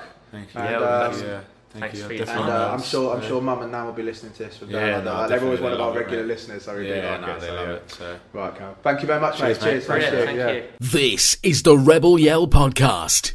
So again, Callum, thank you so much. I was absolutely buzzing that we are able to say you're going to be a player of us at the end of the season, hopefully into the future and beyond, and hopefully with a medal around your neck at the end of the season. I mean, it'll be not bad for a player. He could be a lucky omen. He could be one of those players that just likes a promotion. And I'm just glad we get Cheryl onto the end of the season. And was it Jess's mum? Cheryl and Jess will be, at least we've got 2 listeners, Pete, till the end of the season now, haven't we? Yeah, they even, it was Cheryl who tuned in last night, even though Callum wasn't even in the matchday squad. Dedication. Breakfast in Australia, listening to Rebel Yell. God, I couldn't think of anything worse than Pete Vale in the morning. Especially me doing it on my own. Yeah, I know. Well, anyway, going back to the women's game, they're on a roll at the moment. Got the League Cup against Ashford this coming Sunday. Ashford, obviously a very good team, 13:30 away. Got Fulham away from home at 14:30 on the 13th of February. A big team, obviously Premier League and Championship back in, very wealthy owners. Why are you saying 14:30? Why didn't you just say 2:30? Because I'm reading it directly from the website. That's why. I haven't got the brain power to. Couldn't work it out. I haven't got the brain power to say it straight away. 2:30 a.m. You know, I landed from America this morning. I'm jet lagged. Don't knock a fragile jet lagged boy when he's down. And just to wind Pete up, 1400 on the 20th of February against Millwall Lionesses. 2:00. Thank you, Mr. Translator. 3 matches all the way from home. At least they've got an extra game. So to be honest, it's the last weekend of February. They haven't got a game. So, hopefully be on a run and get more points. It's one of those things I think is frustrating that kind of got that promotion is one place. You haven't got playoffs. So as John said to us, it's one of those things that they're just going to build for next season. And this season, I think, was always about consolidation, doing as well as possible. Yeah, just staying in the league after a promotion. We've come up. It's a new team. There's lots of new players. Yeah. John's still quite new to the club. Yeah. So I think you could probably say if you look at being second, if we stayed second, probably the best we could have hoped for, I would say. Yeah. And you never know, there could be movements as well. Sometimes that does happen, for the Women's League. Some teams might say they can't perform at the next league. We could go up or, And a cup semi-final. Yeah. And there we go. Doing very well. One of the players that has been a great signing to the club is Bex Bell. We were lucky enough to sit down with her for another Rebel Yell podcast interview exclusive. Spencer and I last Thursday, and Gina. We sat down and we spoke to Bex, and Gina obviously got a biscuit question in because that's the token Rebel Yell podcast biscuit question. I think we should try and find a supplier for Gina's biscuits. If on a match day, it should be Gina's biscuit barrel, and you can have like 10 biscuits for £1 or something like that. Oh, why doesn't she make her own brand of biscuits? You're trying to find yet another job for her to do. Yeah, exactly. Yeah, she does enough on a match day. She actually wants to enjoy the game. But without further ado, we'll sit down. She give her one of her other jobs for the women's team is interviewing Bex Bell. This is the Rebel Yell podcast. Evening, Bex. Welcome to the Rebel Yell podcast. Can you just give us a bit of a background about yourself, about your career today, how you got into football in the first place? Yep. So I started off watching my sister play football. And then she quit football, and I thought I'll make my mum watch it even more, and started playing football. And then I joined a team outside of school when I was 11, played for my local team. And then after college, I went to America, to Texas, to play football. Stayed out there for a year and came back. Then I went to Portsmouth, was there for about 3-4 seasons. There was a bit of a change of clubs, and everyone from Chai went to Portsmouth, and Portsmouth went to Chichester. So I went with the swap. I went to Chichester, and was there for 3 seasons before I came here. tell us about your experience in America, like, because I found it fascinating. Like Chloe, I think's done it as well. Yeah. Ella, I think, did Ella do it? Yeah. So quite a few of the women's team have done it, and like, you know, so I think they were in Florida. Yeah. But obviously you said you were in Texas. So like, what brought that around? How did you go out there, and what was it sort of? So I kind of always knew I wanted to try and do it. So when I was at college, I just looked into it rather than looking into uni. See a bit of the world. Yeah, exactly. Went out there. And Texas, it was just the coach kind of that got me out there. I hadn't specifically targeted Texas. It's just where happened to contact me, really. Whereabouts in Texas was it? Laredo, so it was right on like the Mexican border. Oh. It was really, really hot. So it was like 42 As we sit degrees. in 0 degrees Yeah, and mist all over the website, picture you about to train in right now. Yeah, it was a bit of a shock coming back. But no, it was really, really good. Stayed out there for a year. It was the best bit was just travelling around playing games, really. Like, obviously there's a lot of work to catch up on because you're not there so much. But getting to travel and see a bit of the world whilst playing football, I mean, you can't really complain about that. Absolutely. And so what was it that appealed to you about coming to Worthing? So I've been injured for a few seasons, did my ACL and came back, and then I just needed like a fresh start, really. Me and the previous club would kind of, can't fault them for what they did helping me with my injury. But we had sort of we valued different things whilst I was back, so I just needed a fresh start because I'd lost the enjoyment from it. And just coming here, it's a really sort of ambitious club and it's looking to progress, and it is a step down league-wise for me, but it doesn't feel like a step down because it feels for me more of a sort of professional setup than maybe some clubs that I've been at before. And it was really just the ambition of the club that kind of drew me here. We've signed you to get you back up to that step, haven't you? Yeah, exactly. There you go. So, and that rests on your shoulders right now, no pressure. And that really is a recommendation to say you think Worthing's more professional than some of the other clubs you've mentioned you've played for. Yes, I think certainly like the facilities and definitely. It's got some great opportunities. I think you joined us, I think it was November. Yeah. Sort of how have you found being here since then? Yeah, it's been really good. So like I said, I had a bit of time away from football. So coming back to it, and we train less than I've trained before, but it's quite nice because it gives me sort of the more time to have the whole life football balance as well. And it's just been really easy to settle in. Like John and the girls was one of the main reasons that I chose Worthing as well. So it's just been really easy to settle in, and it's just been enjoyable really, which is what I needed to get from football again. You found your love for it again, do you think? Yeah, it's definitely coming back. Yeah, which was for me the main thing for it really. Yeah, and I think sort of, you know, when we've seen you on the pitch, it looks like you're enjoying yourself. Yeah, it looks like you enjoy playing good football. Pretty decent goal at the weekend, wasn't it? Yeah, made an impact already. It was alright, that goal, wasn't it? You know. Yeah, I shot myself with that one. There's some great goals being scored at the moment by the women's team. Definitely. Like some of these, I look at the highlights, I can't make the games. I'm like, God, you need to teach some of the men's team how to shoot. I think, don't yeah, we? Don't do the easy ones. You've got to do the hard ones. Yeah, no, exactly. Well, so it sounds really positive, like you've got off to a great start. If any of our listeners wanted to sort of follow you on social media, which of your channels would you recommend? So Instagram's really the main one I use, and it's Rebecca Bell 11. Fabulous. Used to be my old number, so any reason. So is that a nudge for John next season? Yeah, it's a little hint. Yeah. She's got her autograph signed and everything for the 11 in it. Like forget CR7. Yeah, no, she said it's the brand, isn't it? Bexbell 11, got a ring to it, hasn't it? Needs to change better. Change my Twitter. There's a question that we always ask this season to every player, and that is the official Rebel Yell question. Don't worry, don't look too concerned. It's really not that bad. All right. What is your favourite biscuit? My favourite biscuit, right? I try not to sound too boring now. Sit on the fence. I would probably pick like a jammy Dodger. That's fair. I don't think we've had that. No, we haven't I don't think we We have. haven't had that. Is that your I'm in favourite? total agreement. There you go. You two can get a pack of jammy Dodgers. Like, you know. That's Cookie Monster's favourite British biscuit, isn't it? Cookie Monster loves a jammy Dodger when he's in the UK. Have you had a chance to watch the men's team this season? Have you come down to any of the games? No, I haven't got down to any yet, but I've seen it all on Twitter and follow it on Twitter. It's good. Because we were saying to John, it's like it must be a good feeling to be in a club, not just for the way the women's team are doing, but the men's team, because obviously if we get promoted into the league above, we'll probably see more improvements to the facilities and they'll probably be able to draw more players to the club as well. Yeah, definitely. And that's one thing as well, different to other clubs been at.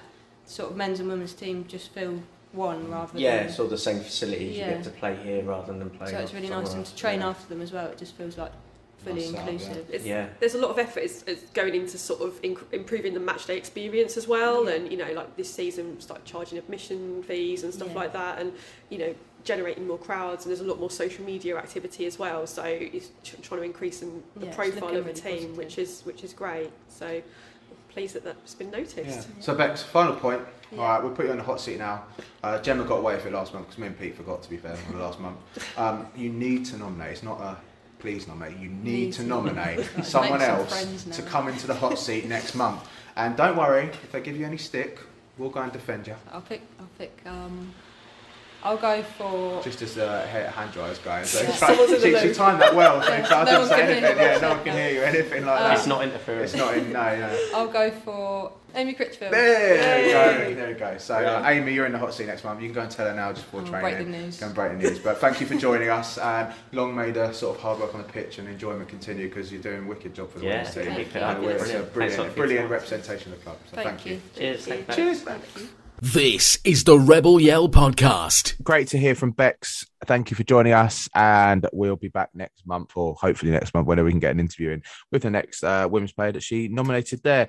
But guys, that kind of sort of brings to the end of this bumper special of the Rebel Yell podcast. It's been a long 2 months.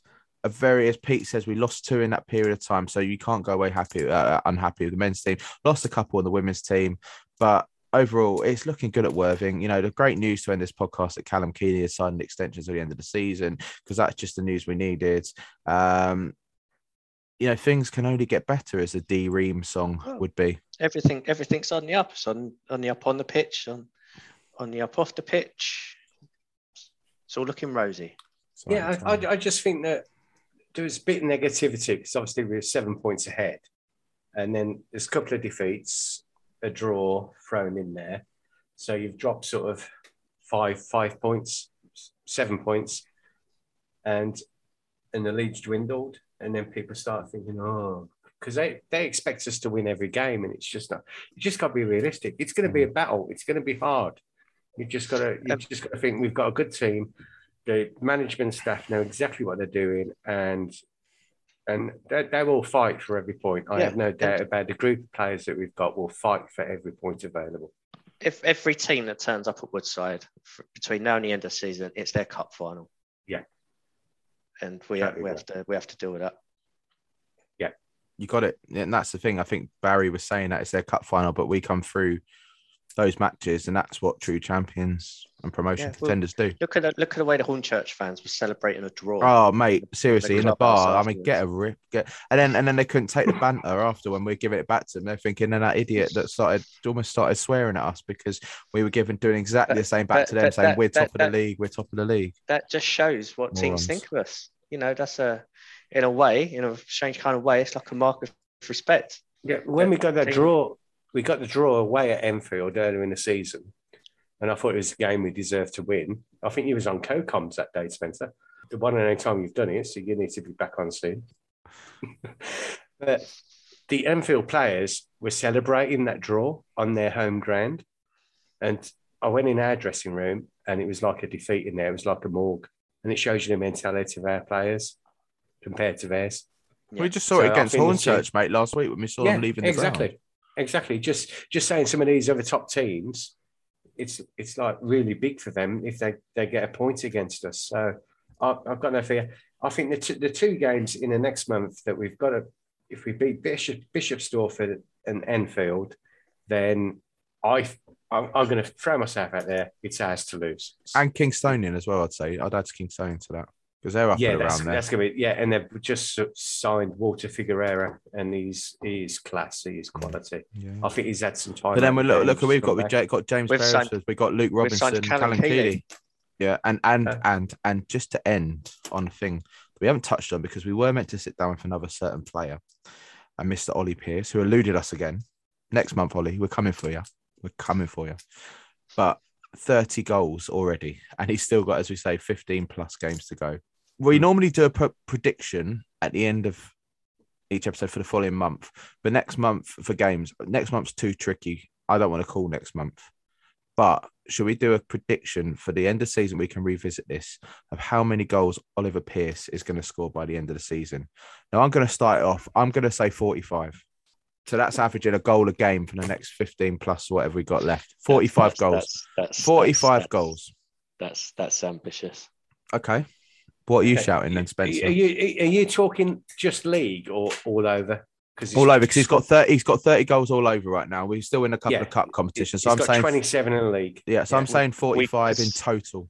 See, because we could end up with quite a few cup games still to add on.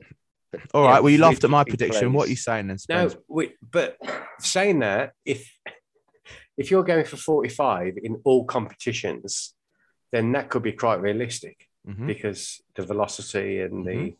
I'm not changing my mind, Peter. If you go for 46 or 44, it's your prerogative.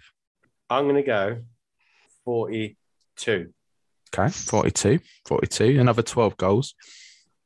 And he scores. If he scores a hat trick at the weekend, I'll be like, Peter. And I'm not saying this just so I go right. I'm sort of like 46. Well done. No. All the way along, I was going to say 41. So there you go, 41. There you go, 41. So 11 more. So he'll get 40. I feel confident. And what's the wager? Because we always buy a round anyway. I don't know. It's not us if we're short of drinks at Woodside. What's the wager? Pete being the mascot, wearing his grafter t-shirt and some underpants at the last game of the season. Thing is, we won't know till after the last game of the season. That's true, yeah, because he'll probably end up scoring a hat trick and we lift the trophy. Yeah. We have to think of something. If anyone's listening has got any ideas, just do tweet us at Rebel Yell WFCSA, because I'm not talking dares, because no one wants to see me naked. I'm sure, and the others running around streaking. I'm sure you'll be doing that voluntarily after the last game.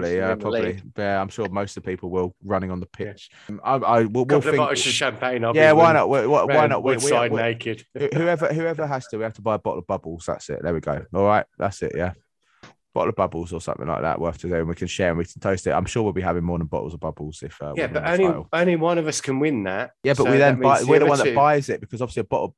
Saying that a joint bottle of Asti. Asti, yeah. But guys, it's great to get back on the mic with you lot, and a couple of months to toast, and the double over Bognor, still top of the league as we speak, with a game in hand, could be 5 points.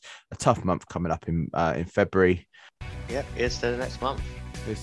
But Callum Keeley signing, as we got some exclusive news tonight, which is fantastic news. And once again, thank you for those that tune in to the live commentaries every week with Pete and myself sometimes, and Gary with his horses, and Spencer on the odd occasion, and Pete on his own. But also thank you to our sponsors, MK Window Cleaning and Nature's Health Bot, for your continued support for the season. Oh yeah, and just to add that last thing, Mark Blessing from MK Window Cleaning has already renewed without even being asked for the following season, so the National League is going to sponsor us again. So thank you once again for MK Window Cleaning for having faith in us and supporting what we love doing. So thank you. And we've got to thank DC Development Coaching for the last 3 months of the sponsorship for the dongle, which allows us to do the broadcasts. Jason Price from Price Jones Electrical is going to sponsor for the next 3 months, so thank you.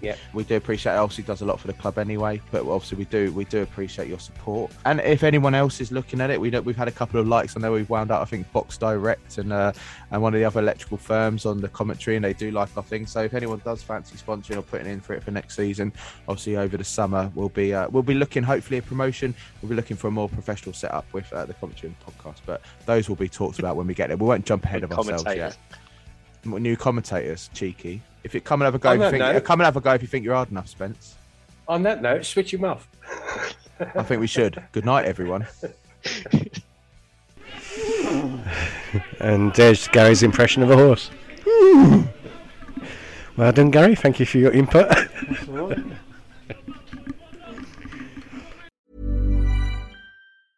Mom deserves the best, and there's no better place to shop for Mother's Day than Whole Foods Market. They're your destination for unbeatable savings, from premium gifts to show-stopping flowers and irresistible desserts. Start by saving 33% with Prime on all body care and candles. Then get a 15-stem bunch of tulips for just $9.99 each with Prime. Round out Mom's menu with festive rosé, irresistible berry chantilly cake, and more special treats. Come celebrate Mother's Day at Whole Foods Market. Mom Mom deserves the best, and there's no better place to shop for Mother's Day than Whole Foods Market. They're your destination for unbeatable savings, from premium gifts to show-stopping flowers and irresistible desserts. Start by saving 33% with Prime on all body care and candles. Then get a 15-stem bunch of tulips for just $9.99 each with Prime. Round out Mom's menu with festive rosé, irresistible berry chantilly cake, and more special treats. Come celebrate Mother's Day at Whole Foods Market.